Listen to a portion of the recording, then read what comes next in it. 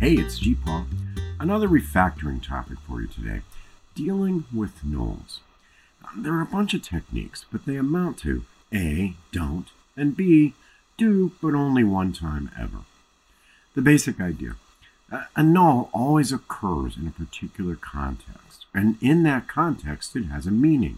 When we pass it up or down our call stack, we are changing context, and hence changing meanings. We're using the same symbol to mean different things at different times. Using the same generic symbol to mean different things in different contexts is anti-signal. It represents a loss of meaning. An example might help. Pixel buffers update pixel grids on the screen.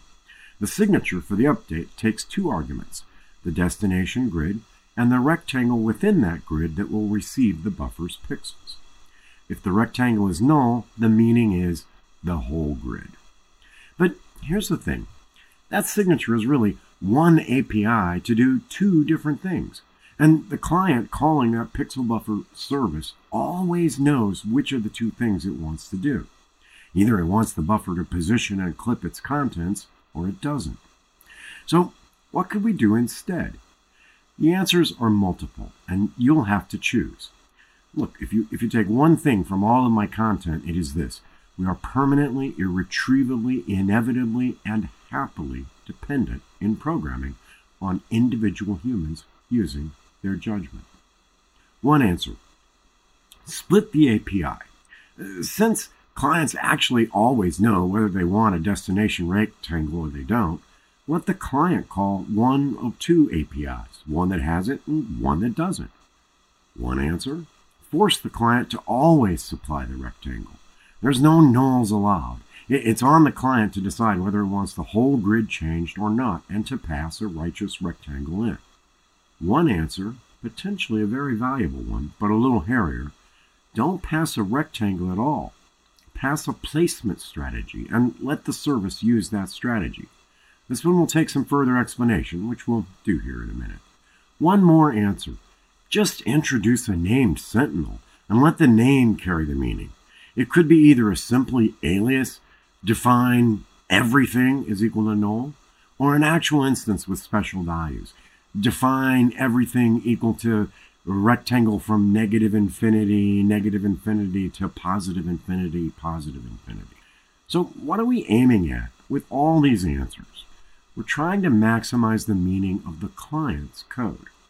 At the client side, it's far more obvious what the call means in its context. We're preserving meaning, not losing it. Some modern languages, Kotlin is one, actually take don't as their default answer. No variable in Kotlin is allowed to take the value null unless the programmer goes out of her way to indicate it in the variable's type. This is surprisingly powerful, by the way. Once you've Kotlin for a while, you start to suspect every nullable indicator and wonder if there's a better way. There usually is. When you convert Java sources to Kotlin, it really opens your eyes. There's nullables everywhere. It leads to a strategy of doing Java Kotlin translations, which are automated and either perfectly reliable or hand-wavingly errored, and then immediately setting out to denullabilize the code before you do anything serious with it. Even in languages without that feature, you can simply adopt the convention as part of your team's programming style. It's less powerful that way because the compiler doesn't enforce it, but it's still a win. Designs with no nulls are cleaner, tighter, and usually small. All right, let's circle back and look at the variant where you pass a strategy instead of a null. Pursuing this line will lead us once again into the strategy pattern, an extremely useful concept from the Goff book. But let's ease into it with another pattern from Goff, the null object. In nullish code, you often see this kind of thing. If x is not equal to null, x dot do the thing. Notice two features here. First, it's a one-legged if with no else clause. Second, the thing that's done is on the non-null x object. A tad more clarity might help. That's code in the service. The client can call it with x as a null, in which case the code means no op, don't do anything. Or the client can call it with a real x, in which case the service uses the x to do something. We can eliminate that null check, and in so doing, we're enhancing our code. How? by having an instance of X whose do the thing function doesn't do anything. Now, the client always calls the service with a valid instance of X. It's just one that no-ops the do the thing part. The Goff book calls this the null object pattern. I usually call it the no-op strategy myself. That's because the smart woman, once realizing this is possible for null check branching, will then wonder if it's possible for a lot of different branching. Spoiler, it is. So far, we've been talking mostly about don't, but once we stumble on the no-op strategy, we see that we can do the second item, do but only one time ever. That becomes a viable stance also. Consider the client code that is calling that service we just made branchless. If it's, in turn, getting called with a null, its code will look like this. If x is equal to null, x is equal to x dot no-op, service dot call x.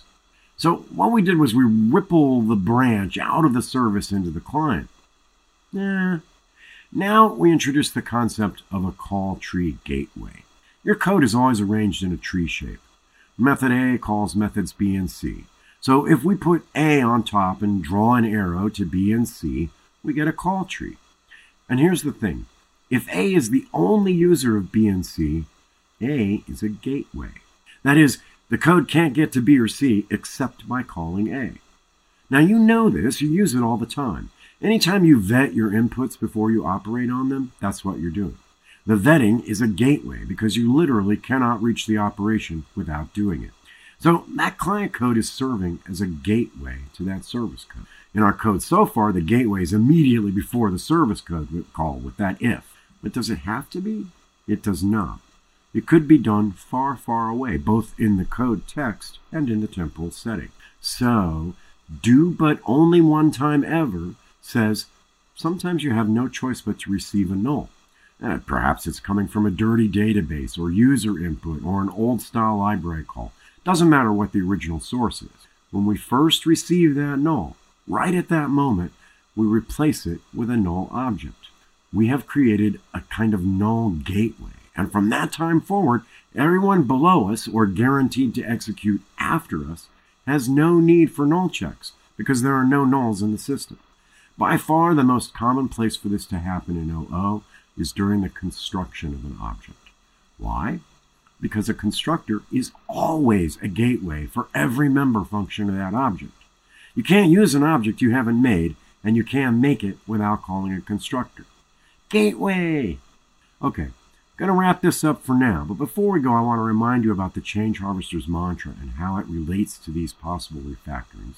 And I want to foreshadow a topic coming to us soon. Change Harvesters say human, local, oriented, taken, iterative change is the way forward. I want to make sure you see how these refactorings lead themselves to that mantra. Null killing is all about the humans because it's all about preserving meaning, and only the humans care about that. The computers don't. It's also local and oriented because we can null kill one null at a time. We don't have to stop production for 6 weeks while we eliminate all nulls below all gateways. We can set that as a horizon goal to orient to and inch by inch denull our code base. Null killing is also iterative. If A calls B and B calls C, B can be a null gateway. If I can make A a null gateway, I can go back and eliminate the null checking code from B.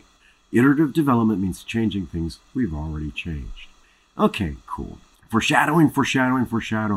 We are so close to having everything we need to really grok the strategy pattern, which is one of the most valuable OO design patterns there is.